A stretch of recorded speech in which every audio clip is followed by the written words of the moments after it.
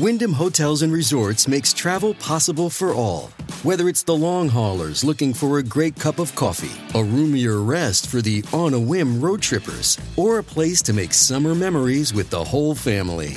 No matter who you are, where you're going, or why, with 24 trusted brands to choose from like La Quinta, Days Inn, and Super 8, your Wyndham is waiting. Get the lowest price at WyndhamHotels.com. Restrictions apply. Visit website for more details.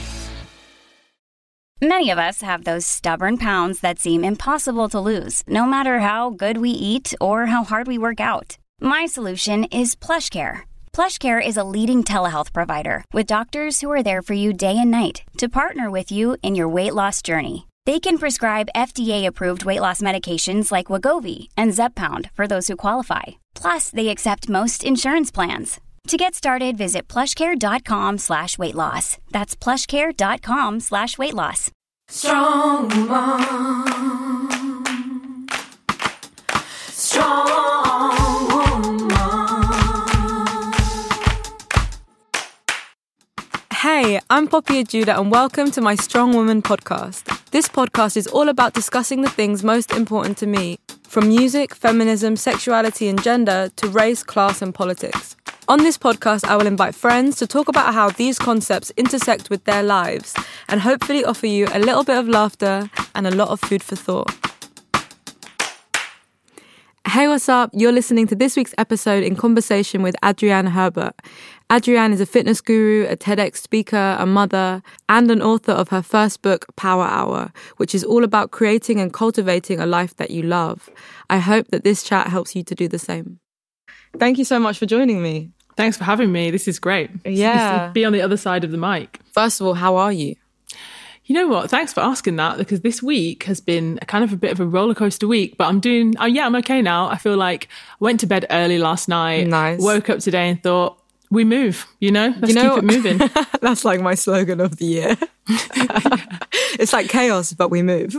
Yeah, what else can we do? I think it's difficult. I'm sure everybody listening has probably had a lot of challenges this year, but I think getting to the end of the year and kind of feeling like enough is enough, like I'm ready for a little bit of a break.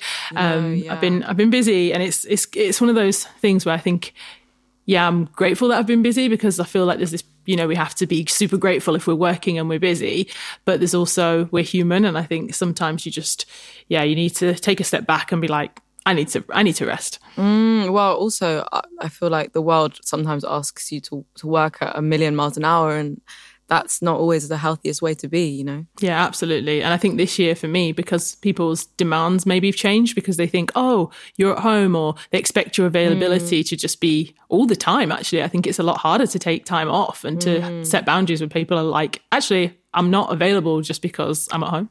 I feel like you're quite good because you're so into like fitness and your health and stuff. I feel like you're quite good at putting those things first in a way. Would you agree? Yeah, you're right, because those things are kind of non-negotiable. So yeah, those are, nice.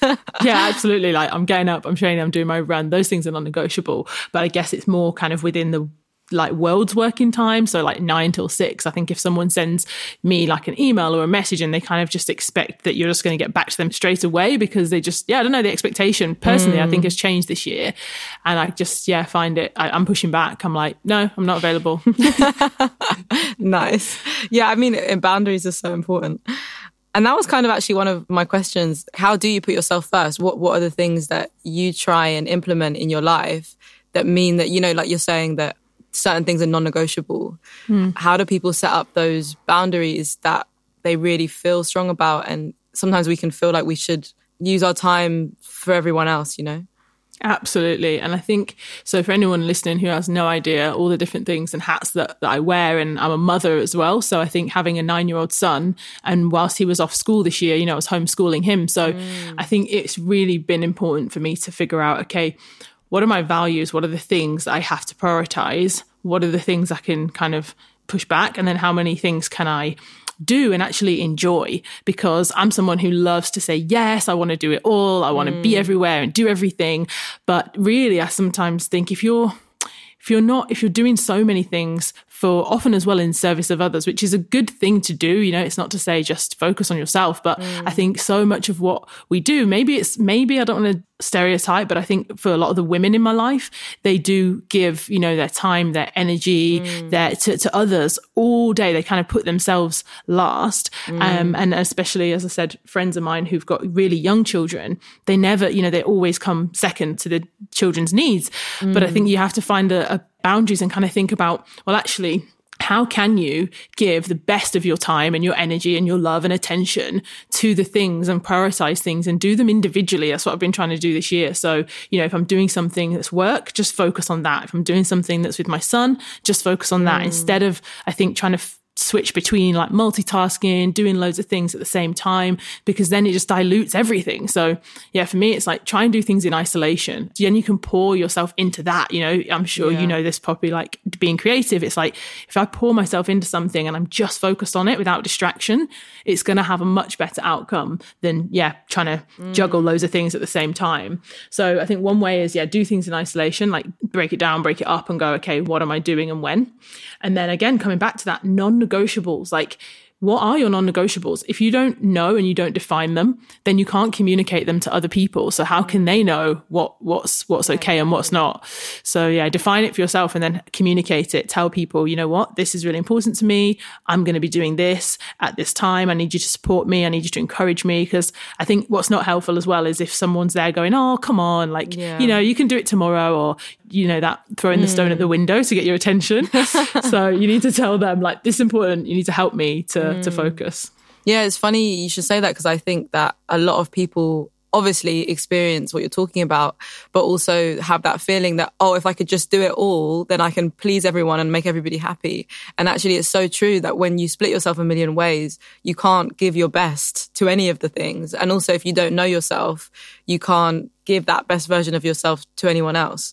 That's, I think, probably one of the best lessons I've ever learned, to be honest. And I think it is really hard. I think it's really hard to make that decision and to choose yourself sometimes, because it can feel selfish. But actually, I don't think it is selfish. I think that you can only offer the world your best when you're able to create those boundaries.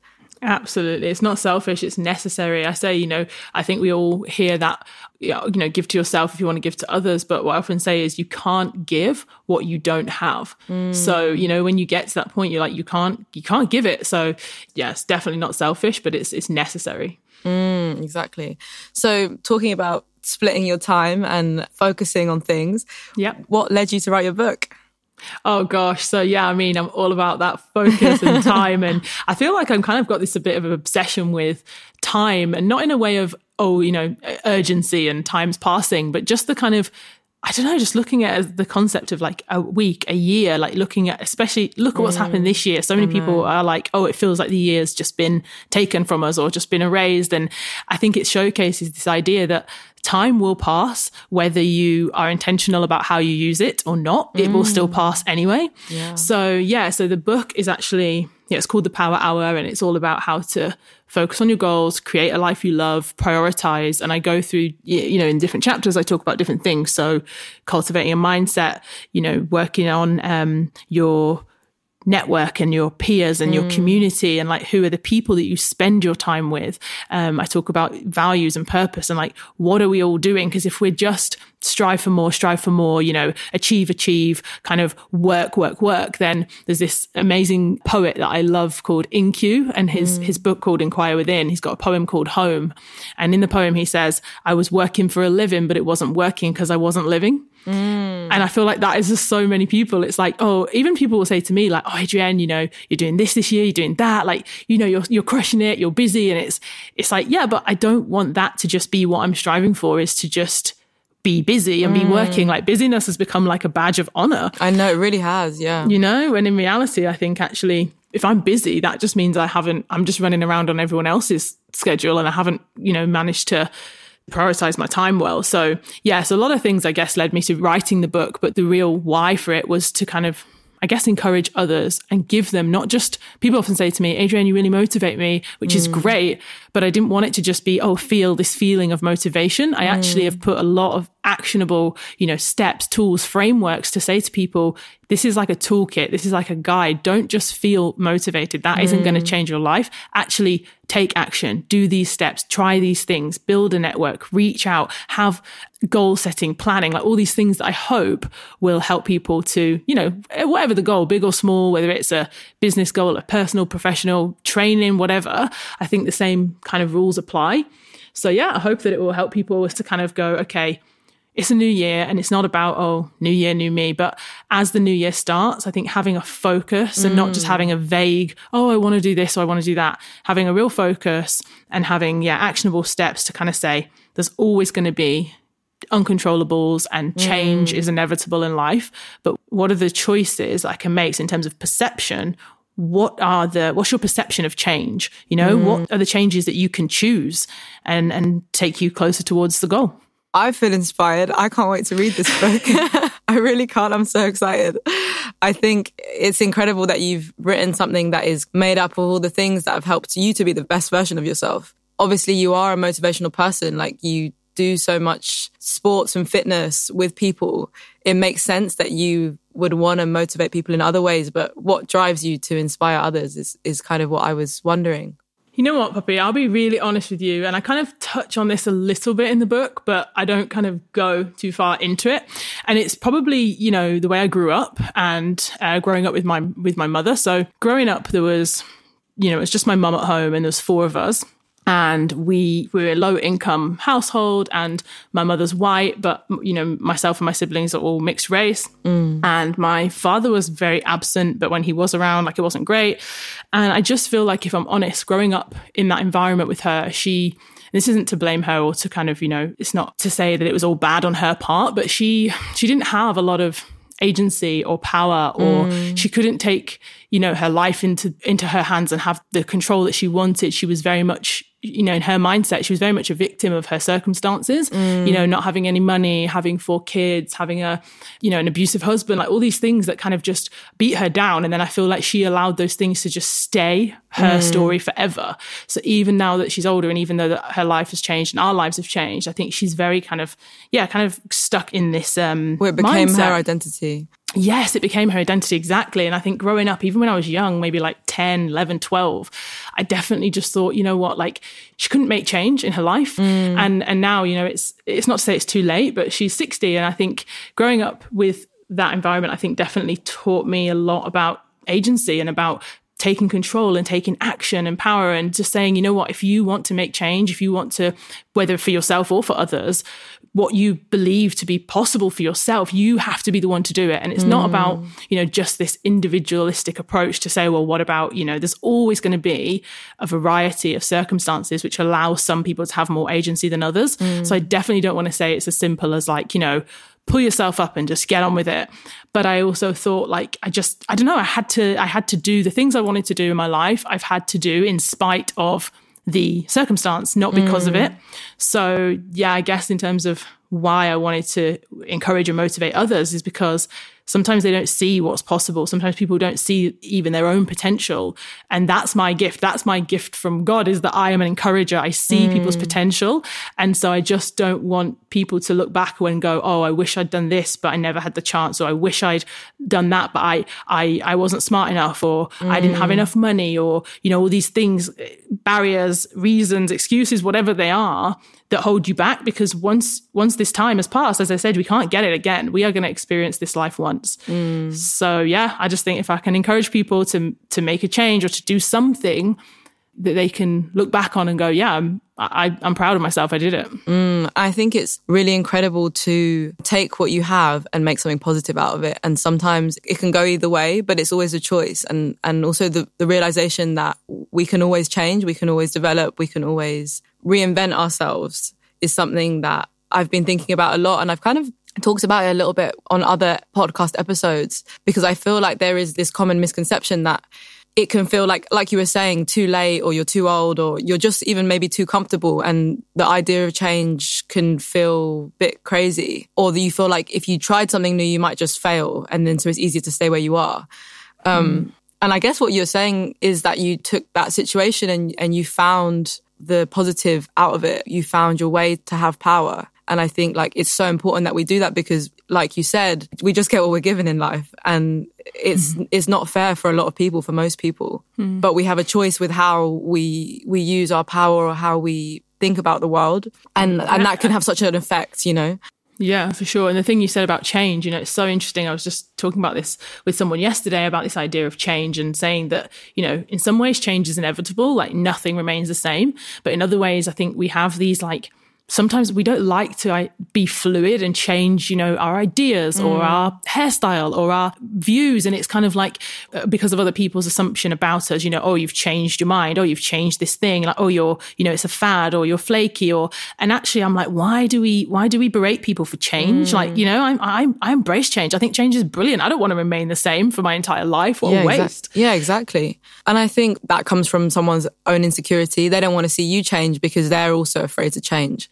And so when someone kind of pushes back on you for trying something new, I think it probably says a lot more about who they are than who you are. And I think most people, anybody who works in a creative industry is probably told that they shouldn't do this thing because it is too different, you know, it's too much of a variant from the normal way of life. And you have to ignore those people and let them work it out for themselves, that they're not only holding you back, they're holding themselves back from really being able to experience the fullness of life. Have you ever had to reinvent yourself? Oh, that's interesting. Have I? You know what? I guess I have. And so in a previous career, when I was, 19, 20, 21, I was in the West End. I was in a musical and I was a professional dancer. So I guess, so much of what we do, I think can sometimes define who we are or how we perceive ourselves. So as a professional dancer in the West End, I guess, I had a very different lifestyle. And I maybe felt like when I got pregnant and had my son, I think I did feel like, not that I had to reinvent myself, but I think I felt more like who am I now? Now that I've become a mother, am I still that, can I still wear those clothes? Can I still do those things? And it's strange because you even meeting people when you first start meeting new mums and different like baby groups and stuff, often they'll introduce themselves and you'll kind of learn them as being, I don't know, like Lily's mom and you're Jude's mom. And for a while you're like, I'm still Adrienne. I am Jude's mom, but there's me underneath as well. So I think it was more of maybe out of necessity of thinking, actually, who am I becoming? And is it know, or am I kind of, it's a strange one. I don't know if I thought about it in terms of reinvention, but I definitely think I had to, really, as you describe, know yourself and think this is another part of me, but it's still me. Who do I want to be, Yeah. I guess I always, in so many things that I do, I say I want to lead by example. And I just didn't want to be told that, okay, you're a mum, now you do this, or you're a mum, now you don't do that. And I was like, actually, that's not a definition. Mum is not a demographic that I have to adhere to. I can just be me and I have a child, Yeah, like that's such a big thing that we fall into these identities and then we don't feel like we can change from them. Because even like what you were saying about your mum, she had a certain set of experiences that formed who she thought of herself as, and that became her identity. And whether it was good for her or not, she owned it because it's what she knew. And I think like lots of people do that. We kind of feel like we can only be one version of ourselves. And I really want to push the idea of, reinventing yourself whenever you feel like it, because you don't have to be held to, one version. Absolutely. And the thing about that is, when I look back, like I said, being a professional dancer was one part of my life, I guess, one chapter, one version. Then, motherhood and kind of having a young child. Now my son's 9 and, I do so many different things. So, I've got a book coming out and I'm a podcast host and I'm, training for ultra marathons. And in a different setting, it's like, oh, you're a author now, or oh, you're a runner now, or you're a mum now. And those are all parts of me. They're all parts of my identity. And to the point about my mum again, it's like, you're right. She chose to, arguably chose that identity remains even now. She'll still say, oh, your dad this or this or that. And she talks about things that happened 20 or 25 years ago, but she still has that same feeling as if it's now. But yeah, I'm just like, that's in the past. It's not, your identity can change, and things that maybe were true for you in the past don't have to be true for you in the present. They're only as true as you keep them to be, you know. If they've happened and you can move on from experiences, then you can progress. But if we hold on to every negative experience that we've had, then it's really hard to find our way back into the light. Do you think some people do that in the opposite way too? So for example, you know, when someone talks about, maybe an example that I can think of is a ballet teacher that I had. And when she was, 21 or something, she was in, say Swan Lake, and she was this ballerina. But even though she wasn't that person anymore, she almost wanted to like constantly, like she had like framed photographs of herself, you know, like that was me. And it was almost like she was doing it in reverse. She wanted to cling on to this positive version of herself, and she didn't want to let it go, even though it was like, it was like 40 years. That technically stopped her from being able to be anything better than that, because she saw that as her best moment. You know, if you hold on to it forever, then you're not allowing yourself to move on. I imagine, like, I guess it's different, but it's kind of a bit like when you release a song and you think this song was like your best song ever, but that song is only relative to who you are at that time, what you're thinking about, where you are. And like, you can only hope that you'll grow so much that song should be completely irrelevant. It should be your worst song, you know, by the time you finished it, because you've grown so much in that time. And imagine, like, if you just held on to it, or me, for example, if I just held on to it, then I would never grow. I would never make anything better. I'd never push myself to create in a way that I've never created before, because I was too busy thinking about that thing that's already happened and I can't change. So I wanted to talk about exercise, because you're exercise queen. And yes, yes, you are. I'll take it. What role does exercise play in your life, and why is it important for you? Gosh, well, it's just a part of my life. I think it's a part of me. It's a part of my day. It's a part of my identity, as we've talked about. And for me, I always take out the word exercise, actually, and I replace it with movement, because I think sometimes when people hear the word exercise, they already have an idea in their mind of what that looks like or what that feels like. But I talk a lot about movement, because I think movement is, I think it's part of our DNA. We're born to move, and however that looks for you, whether that's running, whether it's lifting, whether it's dance, you know, flow, Pilates, whatever, I think movement is just, it's interesting when you look up some of the global issues around health, mental health, physical health, climate change, travel, all these things. Even when I speak to doctors, nutritionists, climate change, there's so much disparity in what their focus is. But one thing that they all align on is that everyone, us and the planet, would benefit from us moving more. You know, so our mental health would improve if we move more. Our physical health would improve. Our, you know, like I say, the planet, if we were walking more and cycling more and less just sitting, basically. So movement for me is just, it's so many things. It's changed my life in a way of, you know, opportunities and building a career and giving me the ability to travel and meet people. The amount of relationships I've built or places in the world I've visited to go and run a race or to go and take part in a fitness event or something that I never would have had the opportunity to do before. That's something that I just stress to people. I'm like, if you find something, I don't know, I'm a bit biased towards running because running is my thing, you know, but like, I look at things I've done, like I said, running races, like half marathons in Barbados or in Barcelona or San Francisco. Like I shot a running campaign for Adidas a few years ago in Cape Town in January. And I just thought, how have I got here, you know? So it's definitely changed a lot of things in my life. Yeah, I kind of feel the same. I've got a lot more into exercising in the last maybe 6 months kind of thing. And I think it's one of those things that it's a hard place, I feel like, because there are so many voices around what exercise means. And especially in terms of gender, in terms of being female identifying, there's so much pressure in terms of body image. And actually, it's like, we should want to be fit and be healthy because we care about our bodies. But often I feel like it gets confused with because we just want to look good. And then it gets confused with dieting and like all these other things. And so I kind of sometimes feel like I'm conflicted. Am I looking after myself or am I being really vain kind of thing? Oh, absolutely. And you know what as well? It's even when you say like look good, it's kind of like, what is that definition of looks good? Because what one, you know, aesthetic appeasing. In different cultures, it's so different. And it's interesting. I have a friend and her family, they're from Brazil. I can't remember right now exactly where, but she was just saying that it's such a different kind of aesthetic in terms of, women's bodies and what beauty standards like they kind of aspire to. And it's just really interesting that the young girls, how they really want to they don't want to exercise because they say they don't want to lose their curves. They don't want to lose their shape. They think that femininity is defined by this hourglass shape.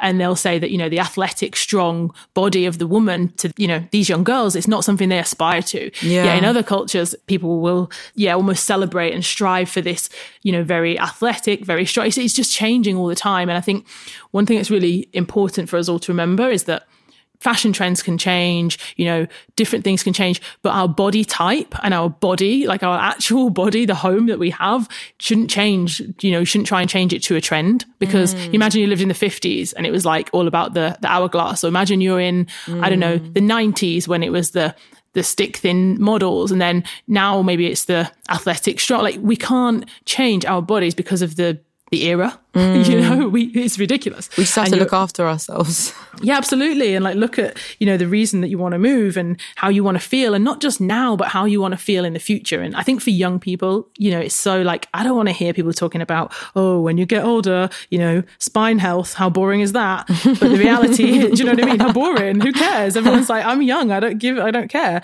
But actually, if you think about the quality of life you want to have, you want to be able to move and enjoy different foods and travel and just all these different things, pain is not something that you want to live with every day. And for anyone who has suffered pain that they've had to endure for a long time, it's so debilitating and it impacts everything in your life. So I kind of just think if you're fortunate enough that you wake up every day without pain, then exercise, move your body, look after your body, strengthen it, bulletproof it so that you can remain pain-free and just keep living, basically thriving. Yeah, exactly. Do you find that in talking about women's bodies and body image, being a stronger, more muscular woman, have you felt the pressure of how a woman's body should look? Wow, well, it's a whole journey, isn't it? I think when I was younger, I definitely at school, I've always had an athletic body type. I've always had, narrow hips, flat chest, six pack. And I think now people will say to me, as I said, I've worked with different brands and I've done, big campaigns for sports brands. And people will say to me now, oh, your body's goals or whatever. But when I was, 13, it was actually, I was just told I looked like a boy. And boys at school would say to me oh, you look like a boy and do you have a dick? And just honestly, I remember thinking I hated that part of my body, just thinking, why am I so, why don't I have curvy hips? Why don't I have big boobs? Why do I look like a boy? It's just kind of, I used to say that I looked like Mowgli out of the Jungle Book. I used to be Mowgli out of the Jungle Book too.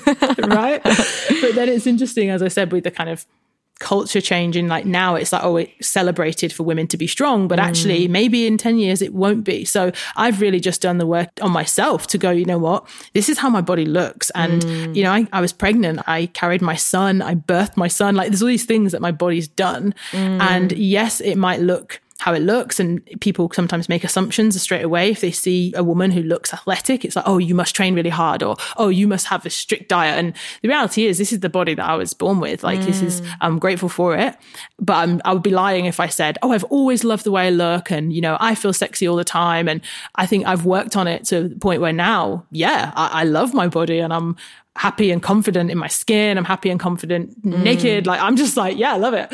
But I'm 33. So I think, in my 20s, I didn't feel that. I didn't feel that at all in my 20s. So it's taken a while to get there. I guess it shows how it's not even about what you look like. It's just about society always often wanting to control women's bodies, whatever they look like. You could be muscular, you could be a bigger size, you could be really skinny, and people would still find something to say about you, And actually, I think it often happens when you're a younger girl, because people feel like they have more access to say what they want or to impose their opinion on who you are. And so it's just really about loving yourself as you are, I guess. Regardless. Yeah, and being okay if you don't straight away as well. That's the other thing, is now I think the message telling women love your body, love yourself, accept yourself, self-acceptance and self-love, I think has become almost we're shaming women who don't love their bodies. You know, it's like, if you want to change your body, oh, that's you conforming to diet culture and you should love yourself. It's like, that's a difficult thing to just, after the years that if you've had 30 years of being told one thing by beauty standards and by the world and society,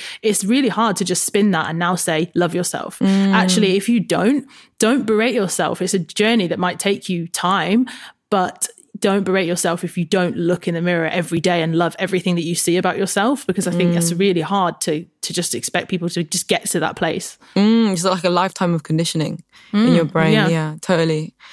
The other thing that I was thinking about was just being a woman and a woman of colour in the sports industry, which is very like male dominated, and I feel like quite white male dominated. Correct me if I'm wrong. Has that been different? I think it's another one of those where I've had it my whole life. So it's interesting with this year, with the conversation around Black Lives Matter, and a lot of people with, you know, the unfortunate thing about that is that it came at the cost of, you know, the killing of a black man, of George Floyd. And I think that even though the conversation has been elevated to people's attention, for myself and for a lot of my friends who are Black women and women of colour, they're like, this isn't new for us. You know, this isn't a new topic for me. It's just that now people want to hear my experience. So what I'd say is that it's not just, okay, within the fitness industry or within this work or within that work. I'd say through my entire life, being a minority is just something that I guess it was normal. It was just absolutely normal to go to a workplace and be the only brown person. It's been, you know, it's been normal to go into, whether it's a photo shoot or whether it's a meeting or an audition back in the day, you know, it was just normal to be the only brown person in the room. So not to say that it shouldn't be the case, but it really was. So yeah, I guess that certainly has its challenges, you know. I think being aware of it, and now people kind of saying, oh, this isn't okay, this isn't something that we should just put up with and accept, I think is really, really important. But yeah, it's strange. It hasn't been like this is a change for me. I'm like, this is the world I've lived in for my whole life. Do you think an acknowledgement of that experience, even if it's coming way too late, has changed the way that people behave around you? That's interesting. Yeah, I think so. I think people are open to having conversations now that maybe they wouldn't have done before. I think they're open to having difficult conversations and maybe, as you said, acknowledging racial injustice and talking about it. And even white people with a lot of agency who before they might have thought, well, this isn't my conversation, I don't want to get involved, it doesn't affect my life. Now I've found that people are much more open to having the conversation and to saying, yes, I am a white man and I have agency, and these topics, they don't affect me every day unless I choose to participate in the conversation. So I do think that, yeah, on a positive note, I do think that in my experience, people are starting to do that. And yeah, I think that can only be a good thing. Yeah, definitely. It's interesting to hear how it pans out in every aspect of life, in the sports space, in the creative space, in the workplace, like the office space. How everyone is trying to navigate these new conversations that can be quite tricky and uncomfortable sometimes, but ultimately will lead us into a place where we can feel better about our lives. Yeah, I think so. For example, I consult for a fitness app, and they've been doing a lot of work this year, all of the employees, around diversity training, representation, learning more about the gap as well. And it's really interesting because people have come to the discussions and to the trainings and been really, really honest, to a point where, you know, white men who are sitting there and saying that they feel all these emotions that they didn't realize, you know, they feel shame, they feel guilt, they feel all these things, because they said, a good example I heard this year was somebody said they read the book Me and White Supremacy. And he said that it's not like someone giving me a book about a Chinese language and saying, here's a new language you need to learn. He said, it's like someone giving me a book and saying, here's the Chinese language you need to learn. And he didn't even know there were other languages. He didn't even know there was other languages, let alone that he didn't know how to speak them. So It was like, he was like, you know, I feel guilt and I feel shame and I feel all these things, but I want to learn. And I think that is, you know, he was like, I want to learn. And that's all we can ask for, I think. Yeah, I think the honesty and the openness and our willingness, even though it's been a long time coming, our willingness to meet people where they are and have those conversations is the only way that we're going to change things. And it requires a lot of patience, and we've had a lot of patience for a long time, but but now that we're at that moment, we can't be like, oh no, well, it's too late now. Do you know what I mean? I don't feel like that's a useful way to come at the conversation. On a positive note, you are probably the most energetic person that I know. Definitely. And I feel like there's probably some like genetics going there. But if you were to give us some advice on how to, you know, how you keep pushing yourself, and I feel like you have such a like, I don't know, probably the word is like a zest for life, which is very compelling, and you kind of can't, it's like contagious. You can't help wanting to feel it when you're feeling it. But how do we push ourselves and have the energy to push ourselves towards the goals that we want to achieve? Yeah, that's a great question. I think energy comes up a lot for me. People always say that. They're like, how have you got so much mad energy? Are you just caffeinated or what? So You're what not, I'd say, are you? You're not caffeinated. No, I'm just excited. No, I'm just hyper. I'm just a hype, zero chill all the time. What I'd say about that is, you know what? I'm lucky to have the life that I have, and I know it. I acknowledge it. I think, you know, people talk a lot about gratitude, and they're like, yeah, cool, I get it. I'm going to be grateful. But actually, it's so much deeper. I think when you really feel, as I was saying before, about, you know, not having pain or not having, you know, sometimes you can't help but feel great. You know what I'm trying to say? It's like, if you really look at, for example, I listened to this podcast with a psychologist called Kelly McGonigal, and I'm obsessed with behavioral economics, why people do what they do, and trying to understand people. And she was talking about stress and the perception of stress, and how in this world right now, you know, everyone's stressed out, and people saying that stress is bad for us, or stress causes illness, or stress will age you. It's all these things about stress is inherently bad.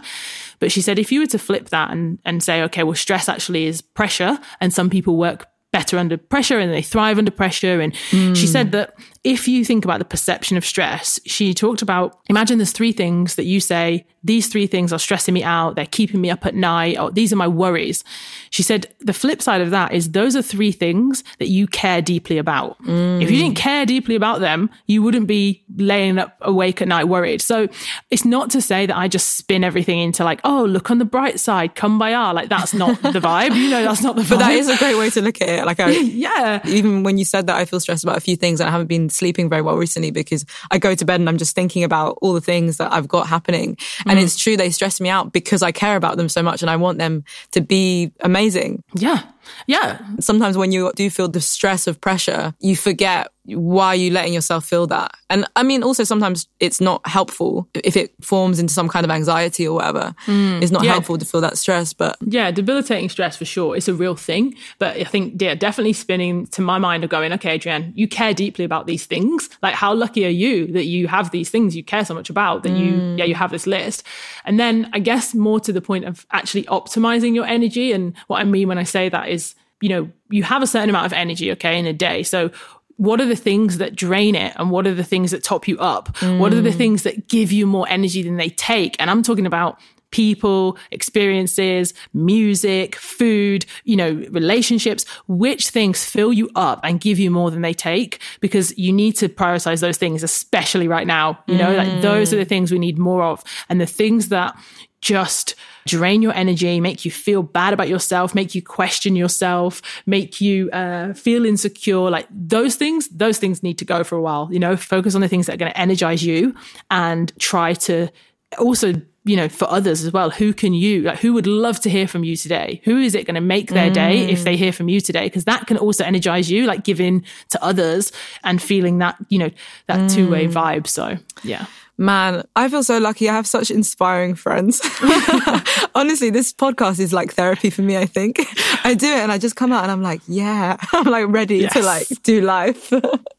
Yeah. But I think that's so true. I think it's so important for us to count our blessings, I guess, and really acknowledge how amazing it is to be passionate about things, to really care about stuff. And sometimes we forget because we're so caught up in caring about if it works or if you fail or you succeed, that we kind of forget about the journey and the passion for it, which is actually the thing that drives us. The thing that drives us isn't the goal that we hope to reach right at the end. It's we do it because we love to do it. Yeah. And you know what, Poppy? I really need to remind myself of that right now, because my book's coming out in 4 weeks. And it's one of those things where I created it. And when you ask me why, you know, I can tell you, I'm like, this is exactly why. I know the intention. But what I'm finding difficult now with the lead up to it coming out is other people's interpretation, other people's, if they like it, if they don't. Yeah. And even just the fact that people are going to be honest, right? People, you know what it's like. You say, don't read the comments, but people might say that they completely reject all of your ideas and that you're an idiot. So you got to be ready for that. And I think what I'm reminding myself of is, it's not defined by how many copies do you sell or this kind of, all the metrics now of where are you on the Amazon chart, like all of that. I just have to be, you know what, this is why I created this book. I know that. And I've got to remind myself every day, and also remind myself that it takes courage to put things out in the world, because some people will love your work and some people won't, and some people will throw stones. But I think, I've got to remind myself. Yeah. That's important. And I really think it's special that you said that, because I think everybody who does something that they care about feels this at the point where, crunch time. And we don't always talk about that doubt. Kind of like it's a human reflex to just completely like crush all your own dreams before they've even had time to come to fruition. And we have to like rein that back so much, bathe in our creativity. So my final question, because this is the Strong Women podcast, who are the strong women in your life and how do they impact you? Wow. Gosh, I have so many. I'm just going to feel like I have so many strong women in my life, and most of them are friends that I've made as an adult. So I think, women who I've sometimes actually just gone after them and been like, you and me, we're going to be friends. I'm just like, you and me. I love that. And they're all women who, whatever industry they're in, whether they're creative, whether they're corporate, whether they're mothers, not mothers, they all encourage me to be myself. They all encourage me to do more of myself. And I hope that I do the same for them. They never question me and say, oh, you know what, Adrienne, that's a big goal, or you're a bit overly ambitious there. They always just say to me, of course you could do that. You could do, that kind of idea that actually not only, champion one another in your successes, but also being there when, in those moments of doubt and having the strength to, really support. And as I said, championing you when things are going well, but to also be there when they're not, and to say, you know what, we've got you, So I'm very lucky. I mean, I feel like even to name them all, there's so many, but I'm very, very, very lucky and blessed. I know I am to have strong women in my life showing me as well what is possible, showing me that we can achieve more, we can do more, we can do it all. And it doesn't have to be perfect, and it's not easy, and we're not fearless, but they are always there. So I'm very, very lucky. Yeah, man, that's so incredible. I think we all need people like that in our lives, and if we don't have those people, we have to find them. Tell them. Go, as Adrienne just said, you go out there and you just say, you're my friend.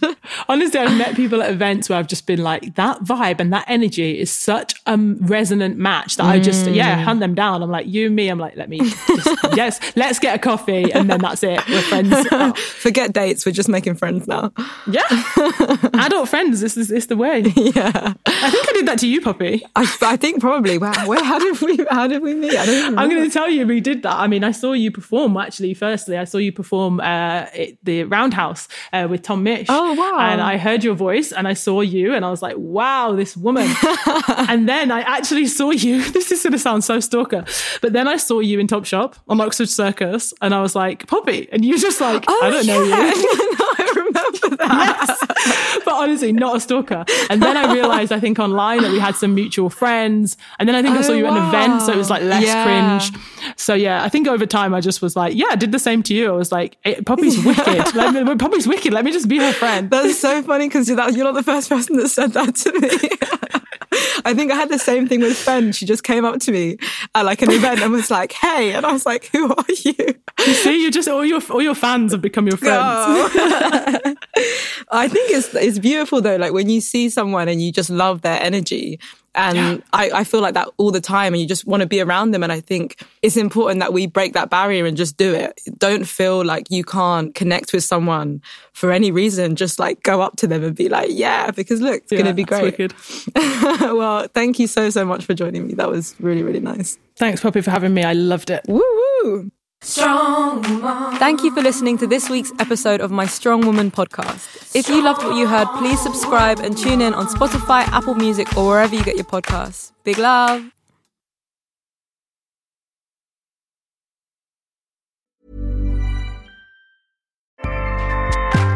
This month, the spotlight is on our planet. Keep listening to hear a podcast that is making a difference. Hi, this is Alan from Tracks to Relax, a show designed to help you relax and get to sleep through guided meditation. We're celebrating Earth Day this year with a special sleep meditation and poem that's all about appreciating the planet we live on and giving it some much-needed love. Not only will this meditation help you relax deeply and fall asleep, it's our hope that it will also create a sense of gratitude within you as you listen and inspire you to do more personally to clean and preserve this beautiful planet for future generations to enjoy. To listen to our Earth Day episode, simply search Tracks to Relax wherever you get your podcasts. Acast helps creators launch, grow, and monetize their podcasts everywhere. Acast.com.